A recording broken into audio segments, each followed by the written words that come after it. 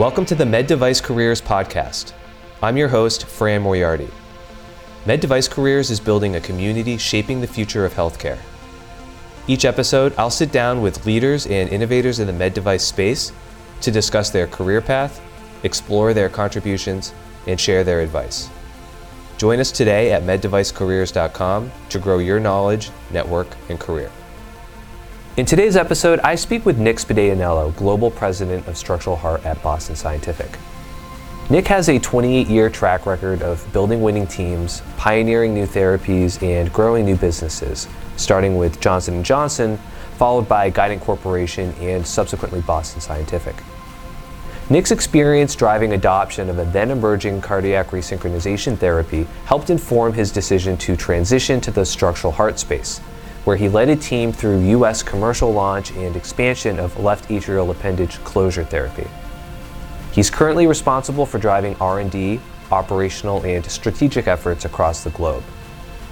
In our conversation, Nick shares his leadership and mentorship philosophy, what he describes as the three phases of a career, goal versus growth orientation, and how he benchmarks success.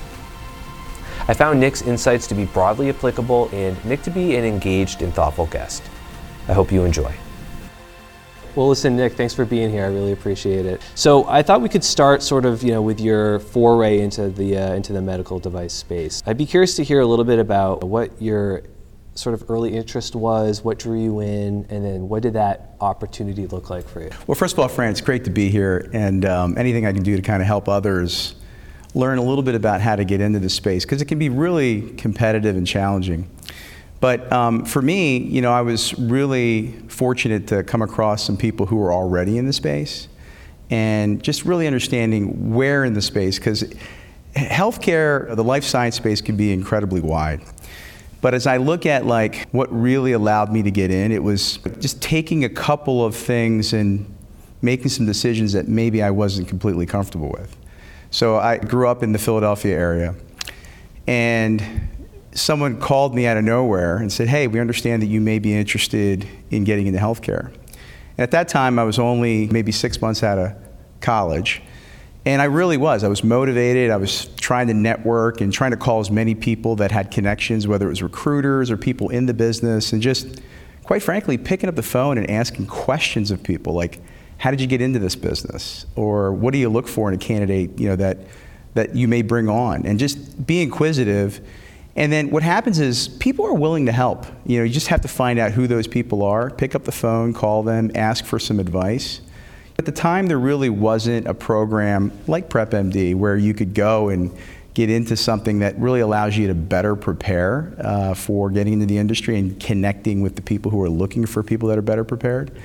But at my time, I just picked up the phone, called people. You'd be surprised how willing people are to just answer your call. And I think today you've got capabilities like LinkedIn to look up people at different companies and just let them know that you're new to the space and you're looking forward to just learning a little bit and asking some questions. And generally people will direct you. And for me, what happened was I made that connection and someone said, "Hey, we understand you're interested. We understand you don't have any experience in the life science space, but you're going to have to move to Cincinnati, Ohio. And you're going to have to come take a specialized training program for a year, and it may or may not work out. But if you graduate and you get certified, you can then go and get what was a sales rep territory, but it would have to be anywhere in the country. They weren't specific with you." And this was Johnson & Johnson, and they were trying something new. They were trying to get some young professionals that they thought that would fit the mold that they were looking for. And they basically taught me the language of medicine. I was an accounting and finance major. I thought I was going to get into finance.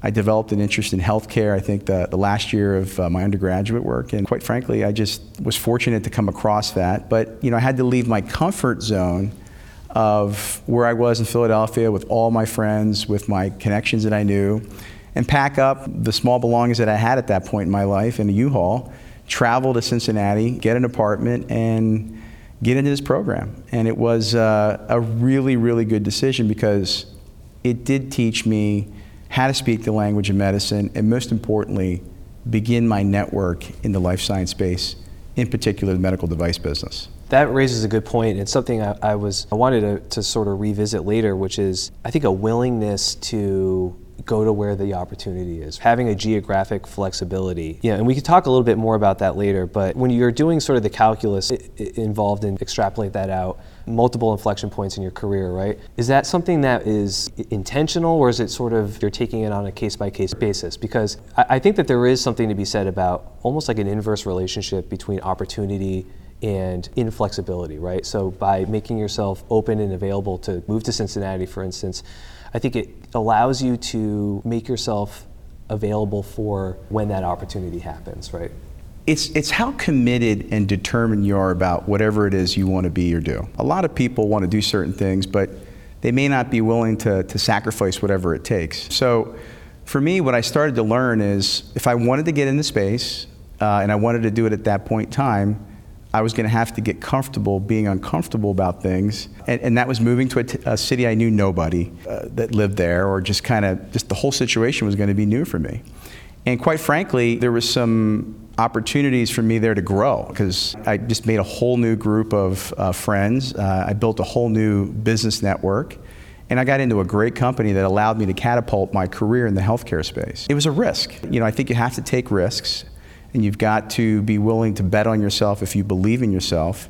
Because I said to myself, I can go do this program, I am going to do well, and I will graduate, and I'm willing, when I'm done with it after 12 months, to select wherever it makes most sense for me and kind of just follow my faith and just know that this is what I really want and make it happen. And it did. And so after 12 months, I graduated. I learned a tremendous amount.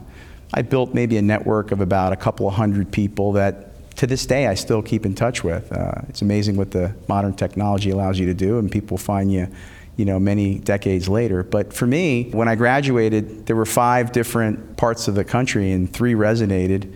One was Santa Barbara, one was Spokane, Washington, one was the Bronx, New York. And the other 2 were taken immediately with someone who came in the class before me, and they took those options. Because you had an option to pass the first go-around. So if the class prior passed on some of the options, you had one more shot at maybe taking a role somewhere.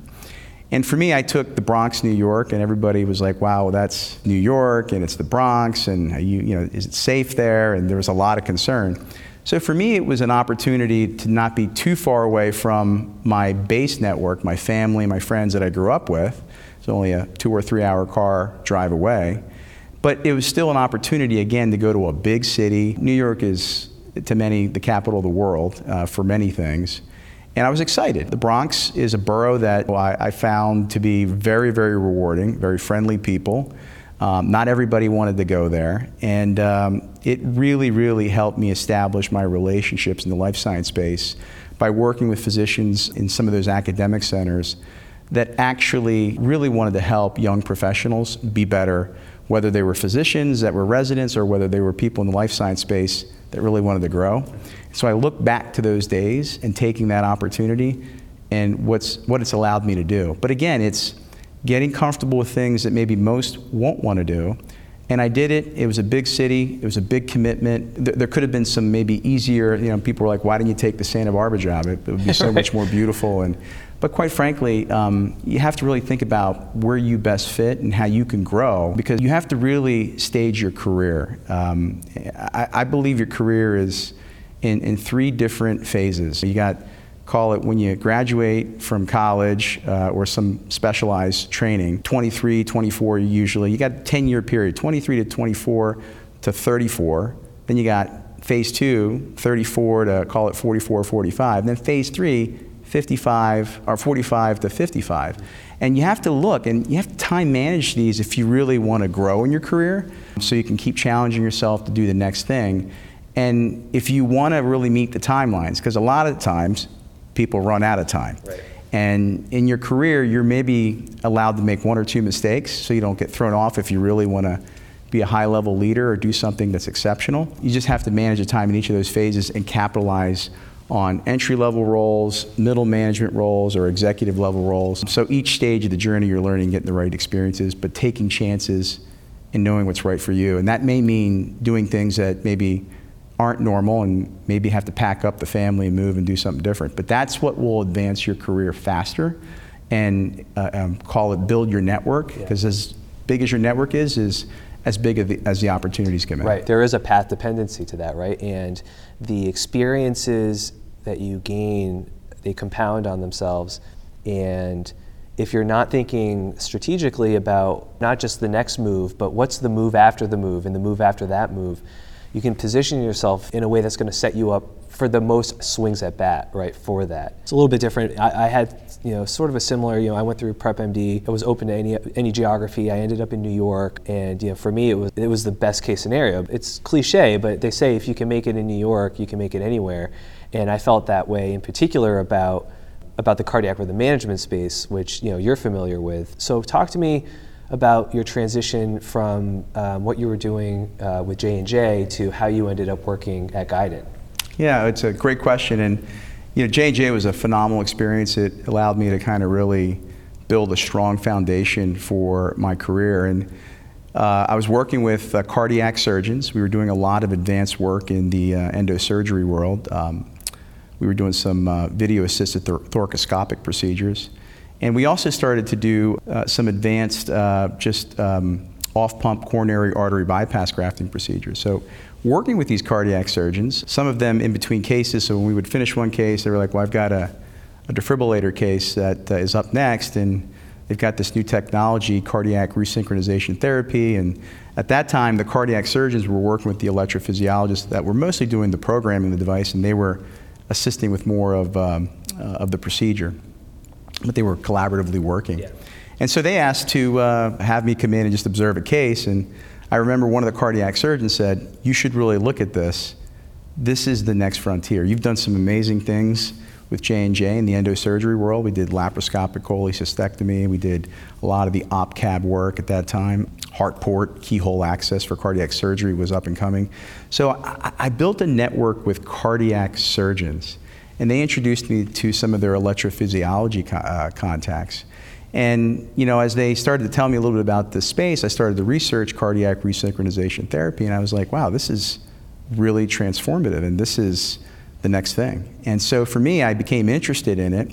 And in one of the cases, they had some of the research scientists in the case, along with the local regional sales director. And my network, my cardiac surgeons that I knew, introduced me to these individuals, and we exchanged a contact. We kept in touch, and when I knew that they had an opening available, they reached out to me. They asked me if I would have an interest, and the rest is history. I made the transition over to, at that time, Guidant Corporation. That was before Boston Scientific acquired Guidant, and I really got into that space. Cardiac resynchronization therapy was an exciting time, and really it helped me again broaden my network, get to know a whole new group of people in the cardiology world, which were electrophysiologists, and a new company. So that's how I transitioned from, call it, the endosurgery business at J&J over to what was Legacy Guidant in the cardiac rhythm management field. And so then for your territory, were you still in the Bronx, or had you sort of expanded? Yeah, so it's interesting because what happened was the first couple of years I was in the Bronx when I was with J&J, and it's almost like you get promoted. Like now you're going to get the other boroughs. Like, to get Manhattan was the borough that you wanted. And, you had a lot of the prestigious academic centers there. And so, a couple years after I worked in the Bronx and was very successful there, they started to give me these key institutions in Manhattan. And that's where I was at Lenox Hill Hospital and at Cornell, where I met some of the physicians that allowed me to bridge over to Legacy Guidant. The speed in New York City is unlike no other, and I'm sure you experienced it and felt it. I mean, just things happen exponentially faster. And a lot of times when people come and ask me who I'm mentoring, like, how do I accelerate my career? And I tell them, get some experience in a major market, a big city, because things generally happen faster. People will move on. So in some of the smaller cities, which are equally important, sometimes people will make a lifetime career. There may be reps who are really successful in these smaller cities and they do an exceptional job, but they could be there for 30 years. And so the opportunities to really transition or get promoted into these roles in these smaller markets are less likely. But the bigger markets, there's things that are happening. There's more research engagement at times. And so it was exhilarating, and things were happening fast, and we were fortunate because we had a lot of centers that were doing some of the initial research work, and you had the good and the bad. I mean, you saw things that other areas didn't see. A lot of people would pay a lot of attention to you. Again, the academic centers are more willing to really just help people, even who are new to the equation, if you're just coming into the job, just teach, because the effort was just to help everybody, advance medicine. Right. And so those academic centers have that patience. So they really would look to you or your research engineer that you would go into if you were doing some experimental work. And you basically gain credibility and built relationships that are everlasting. I mean, I've got relationships that are 30 years old that have been phenomenal, that have really helped me to this day be who I am and help me kind of catapult my career. I was just with a cardiac surgeon in Miami last week who's helping us with some research efforts on the valvular side of the business.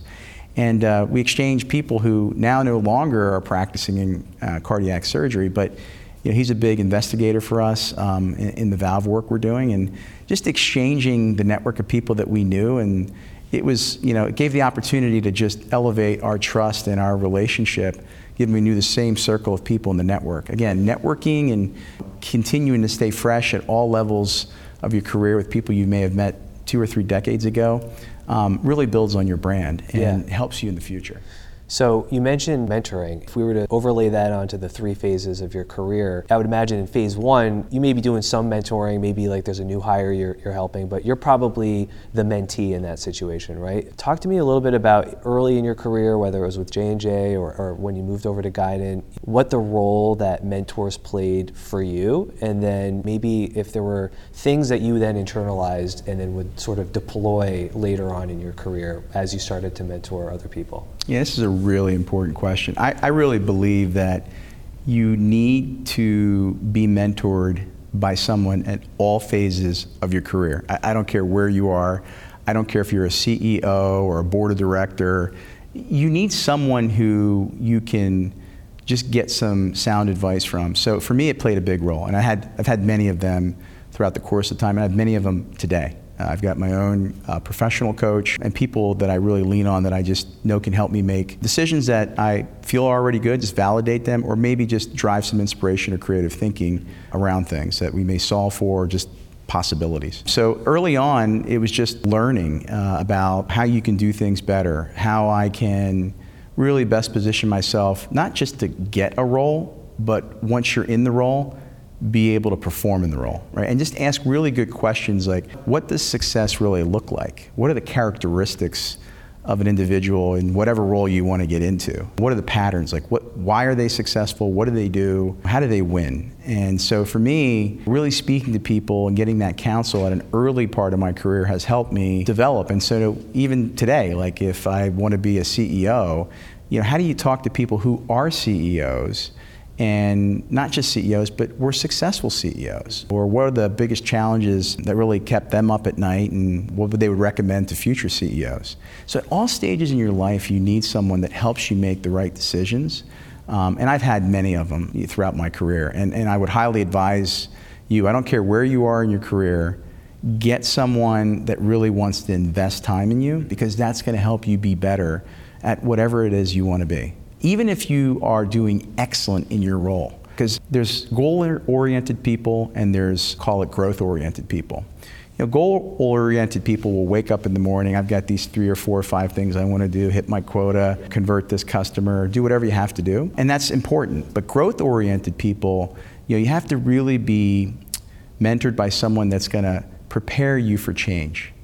Because growth-oriented people realize that, I think it was Babe Ruth that says, the home run that won the game today won't win the game tomorrow. And so you have to really be ready for change. And for me, having mentors really keep you honest and inspire you, that really want to invest in you, makes a big difference. Yeah, I think that's a great point. And if you think about having that growth orientation, it's an investment in the process and being open to learning, because I think if you're going to set yourself up for success, you have to be a constant learner, and that could be learning different sort of facets of the business, learning new technologies, and with that, which I think ties back to your earlier point, which I think is a good one, and it's one that I would emphasize, especially with people starting out, is that you have to become comfortable with being uncomfortable, because that's where growth happens. That's where change happens, right? Is if you're putting yourself in a situation where you're sort of learning in real time. So, you mentioned CERT as sort of a frontier technology, and then Guidant gets acquired by Boston Scientific, and then Boston Scientific acquires Atritech in 2011, right? So again, another move for you from the cardiac rhythm management side to the structural side with a move from a different division. There's an opportunity to get on the ground floor of a novel technology, and there's some excitement around there. Were there any other factors that sort of played a role in that decision process for you? Like, I'd be curious to hear sort of, how that came about and what really motivated you to make that move. Yeah, so for me, I love new technologies, new therapies, and I think it just, whatever you are, the individual that you are, I mean, some people are very comfortable doing the same thing for 2-3 decades. I like to just continue to learn. I think I shared with you, I have this mentality is there's no finish line to learning and growing and developing. I don't care who you are, I don't care how much success you've had, I don't care what title you have. If you have the mentality that you want to keep growing and learning, for me, I just like new therapies that I thought really were going to go somewhere. Yeah.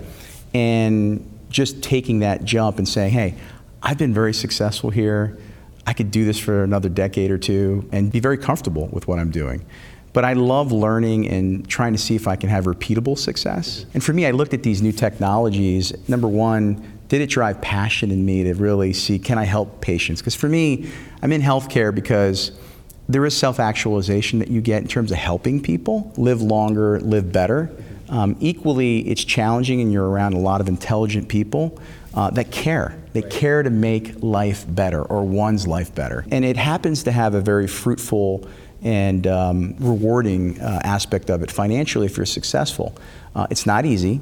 It takes a big commitment. And so for me, as I looked at these various therapies, moving from cardiac rhythm management, which continues to grow, and there's electrophysiology, and there's all these new therapies and technologies that continue to evolve and really help patients, whether they have just various rhythm disorders, to just structural heart issues that need some sort of, call it repair or protection. To me, it excites me to see these spaces, and I kind of have stuck to cardiovascular, I should probably say. But I've looked at different things that kind of just really allow me to do two things. Keep growing, keep challenging myself, not only in different therapeutic options for cardiovascular, but growing as a professional, taking on increasing roles of responsibility. Right. Mastering what I could do individually as a contributor, then trying to master things maybe as a middle level manager with a group of people. Because I think success is, can you do it yourself? Then you got what I call significance, which is, can you do it with others? And then there's greatness. I'm working on how do you bring the best out of others and really do what they think was impossible and let them be really good. To me, that's what I think about in terms of that pattern. And I learned a lot of that from John Maxwell, some of the work that he has. He's got a great podcast with many episodes. So for me, getting into these new areas allowed me to achieve all that. Right.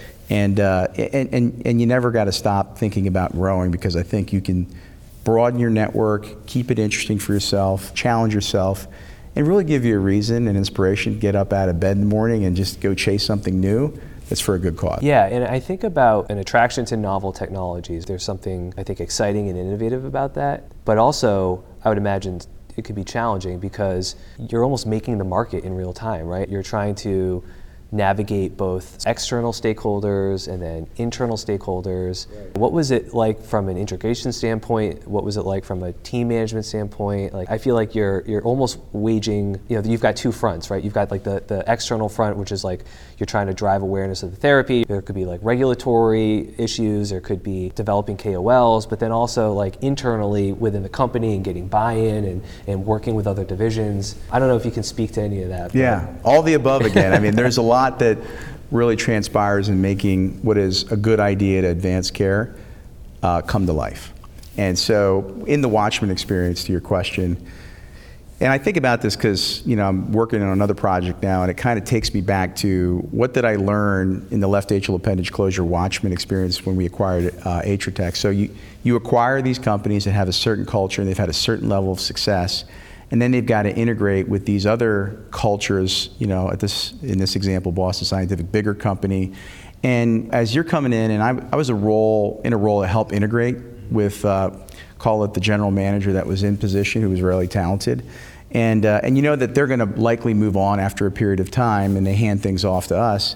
But how do you take all of that success and integrate it in a way where you don't lose that momentum and that skill and that talent into a company that has to learn and may have some better efficiencies to make it all work? So there's a skill to that. There's people who are masters at integration, and I had a group of people that helped me with that, because you got to know how to integrate manufacturing, clinical strategy, development strategy with the engineers, commercial strategy with the people, so they stay on and they help teach other people that may be wanting and willing to do that.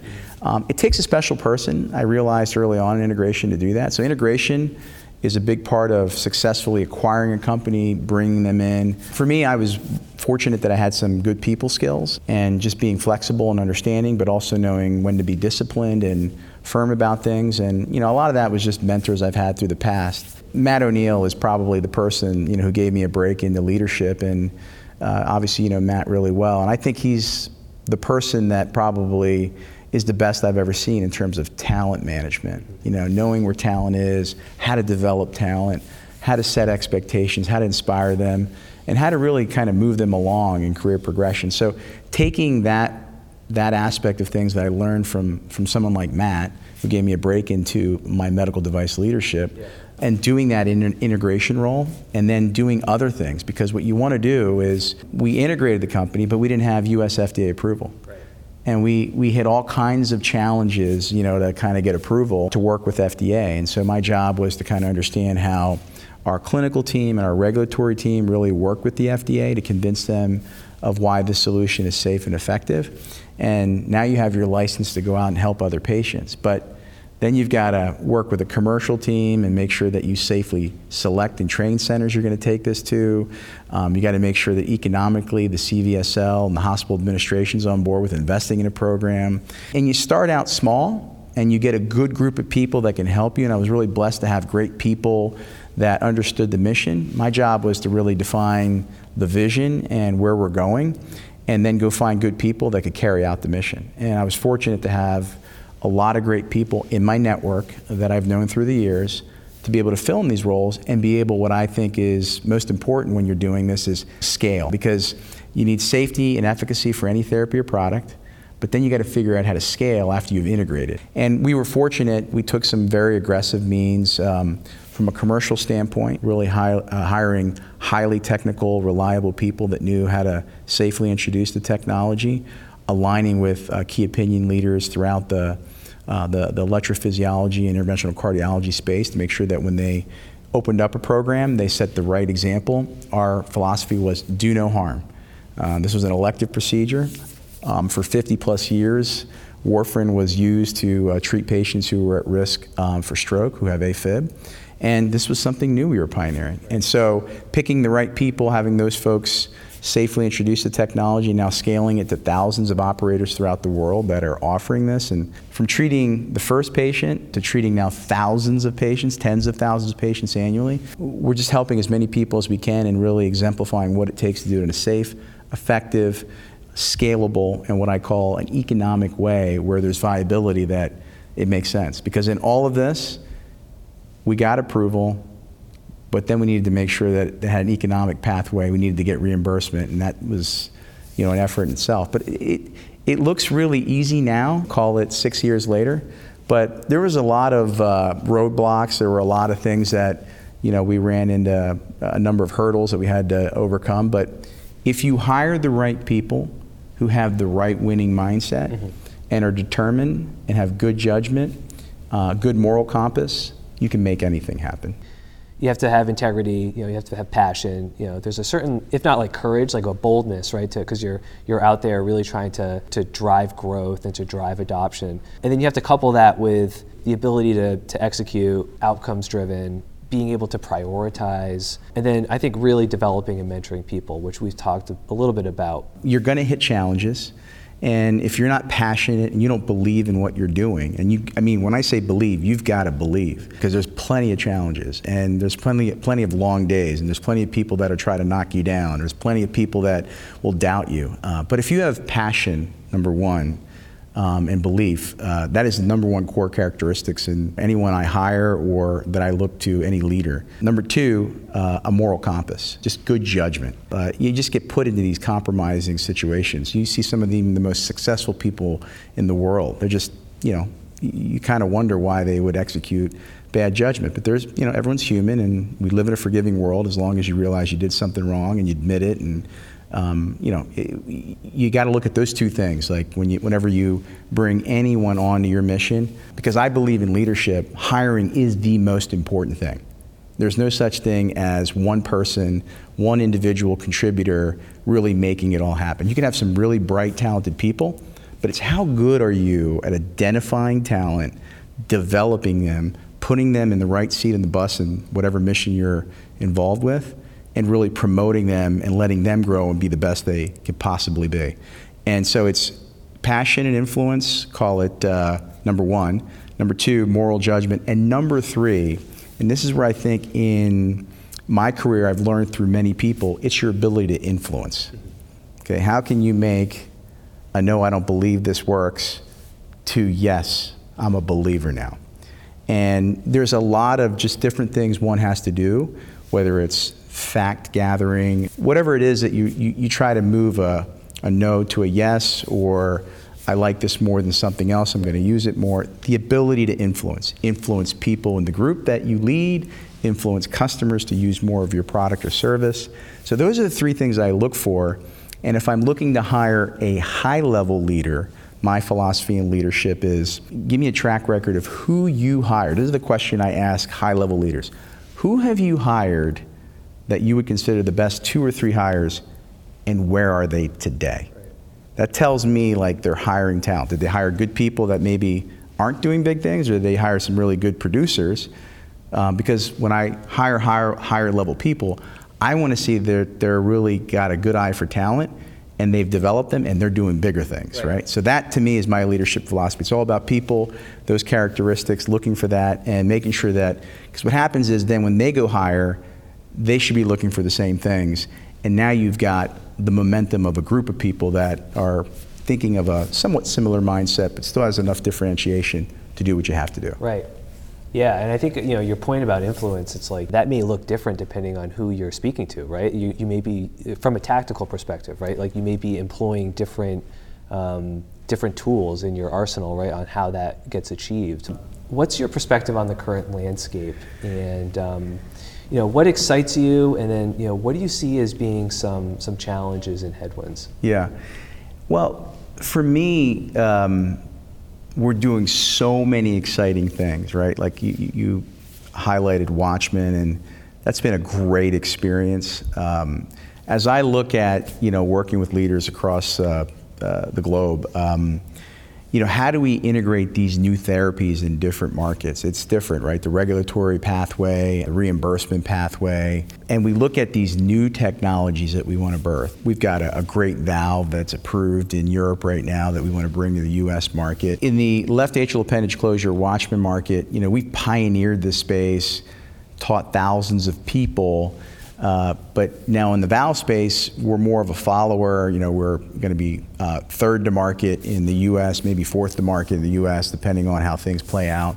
And so, as you evolve these different therapies, or you get into these different markets, these businesses are in different phases. And I'm excited about being involved, but the people you have on the mission to help you really come in and help drive, call it the influence, to really get more consideration or usage, will require a certain mindset. So if you're pioneering, you're going to have a certain mindset to know that you're going to hit different roadblocks or experience level, and vice versa. If you're entering a business that may have a little bit maturity, or somebody else is pioneering, your mindset has to be a little bit different on how do you convert share.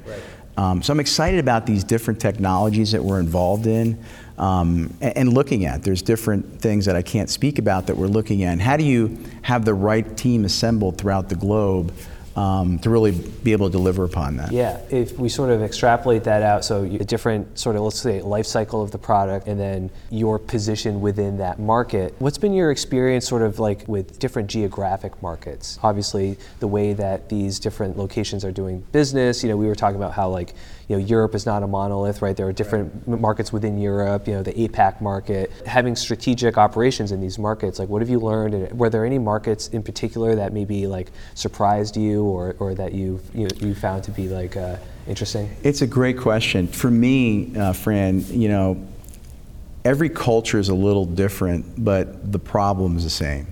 So in cardiovascular disease, whether it's a rhythm disorder, whether working with electrophysiologists in Europe or Japan or China, the problems you're trying to solve are the same, but the approach in actually going about it with them is different. Right.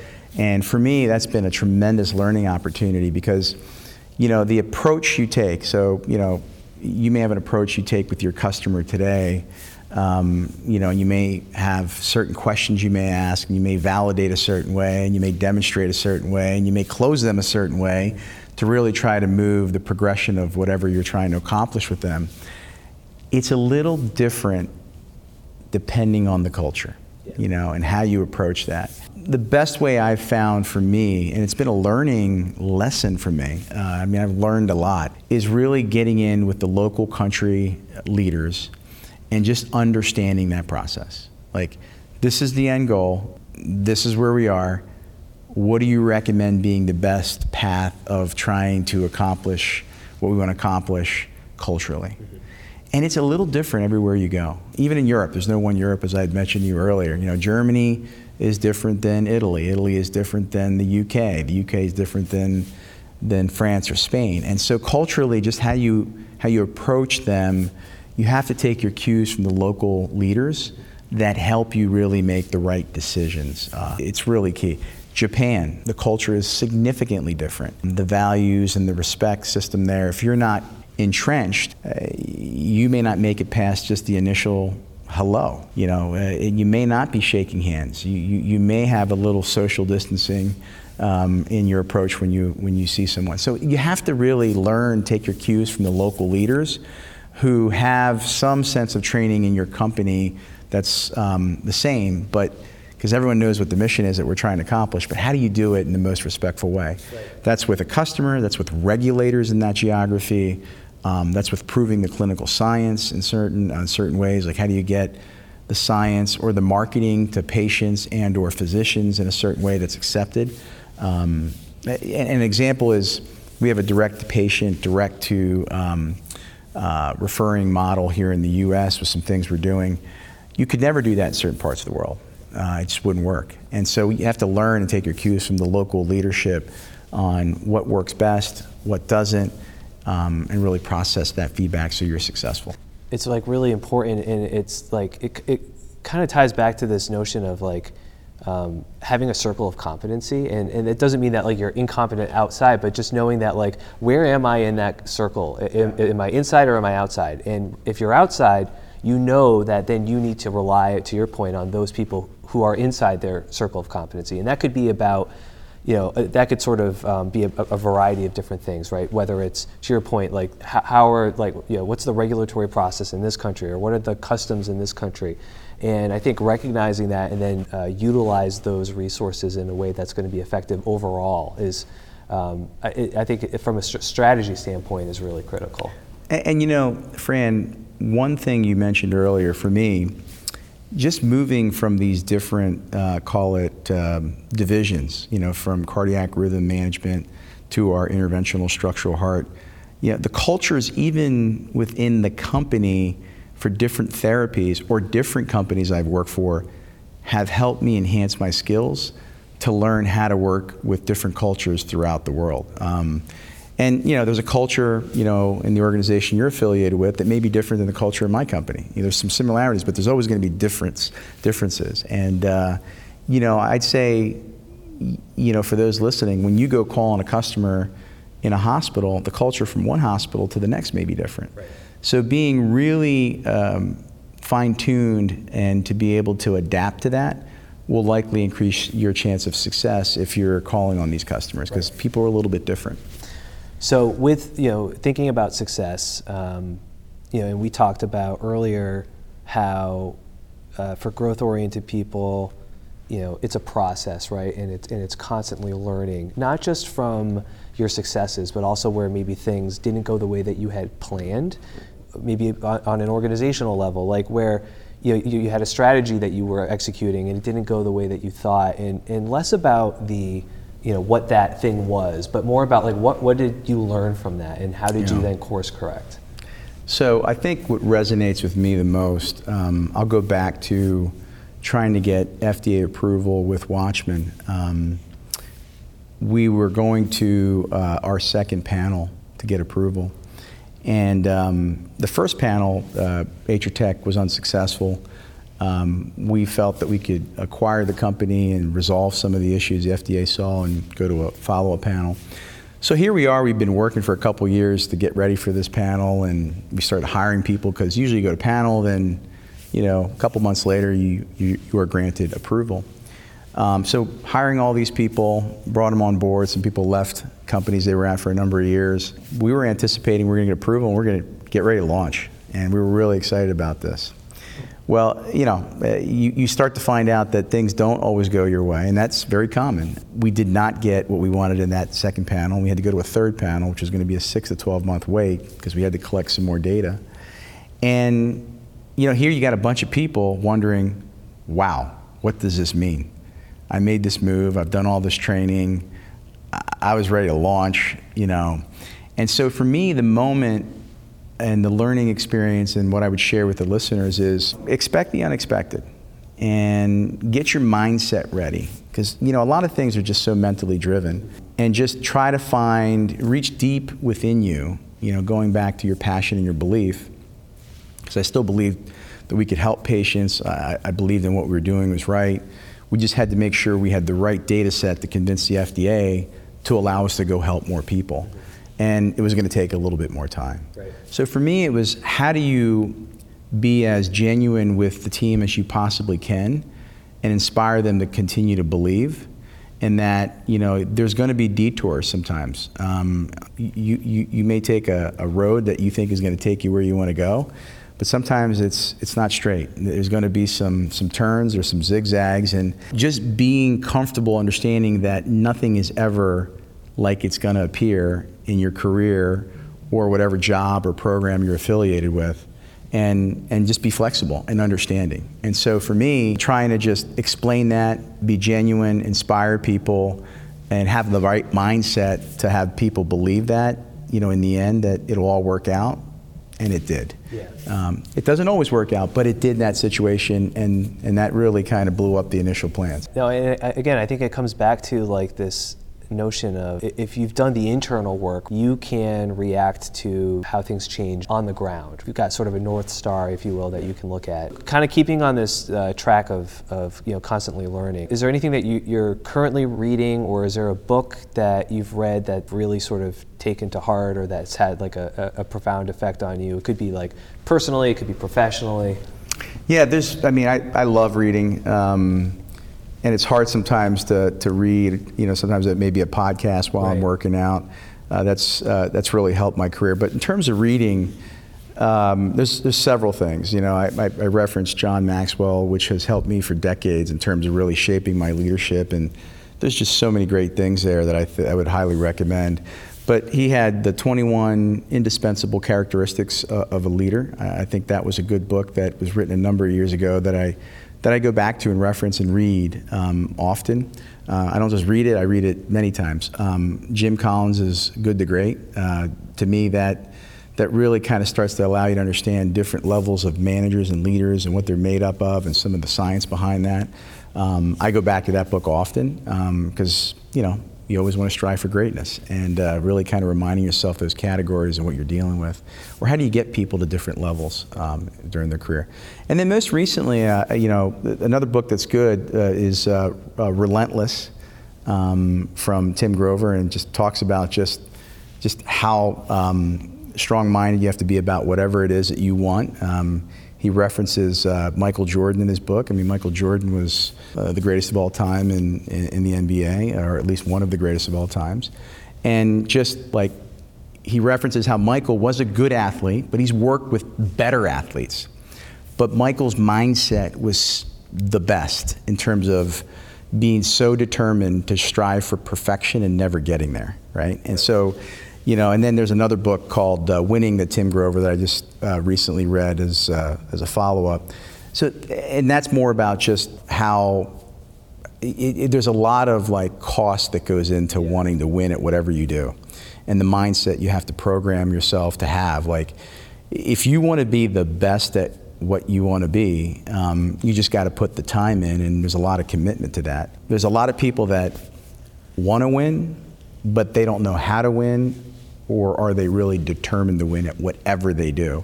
And so those readings inspire me, because it just makes you humble, no matter how successful you have been at whatever role, that you can always be better, have a you never arrive mentality. Right. And to me, I think those readings have helped me in my career, and I go back to them often.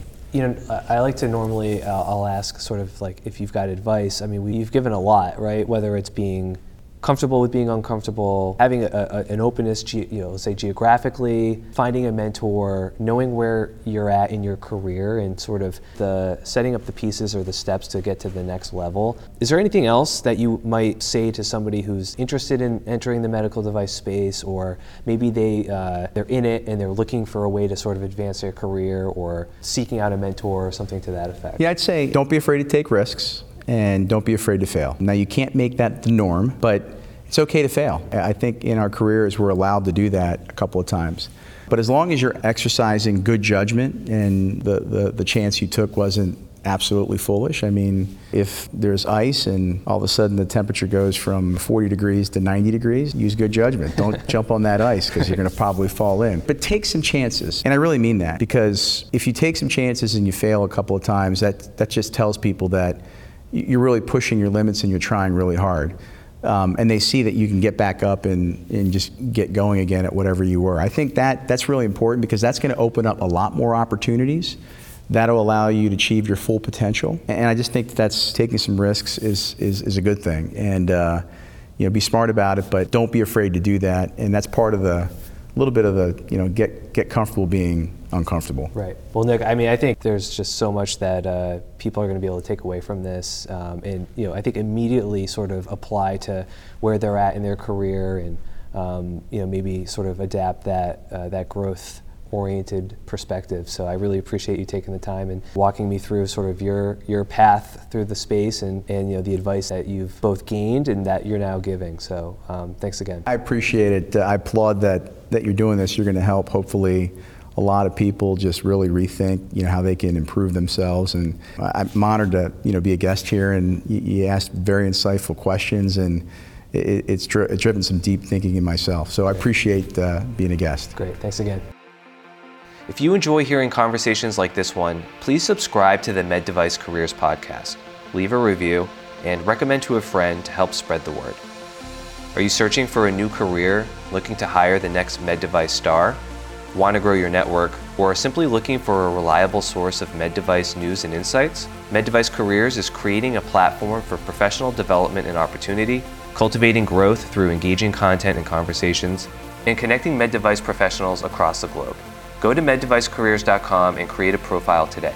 You can also follow Med Device Careers on all social platforms, and I can also be found on Twitter @PacedBeat or on LinkedIn, where I'll share what I'm reading and learning as I continue to grow my own career. Thanks again.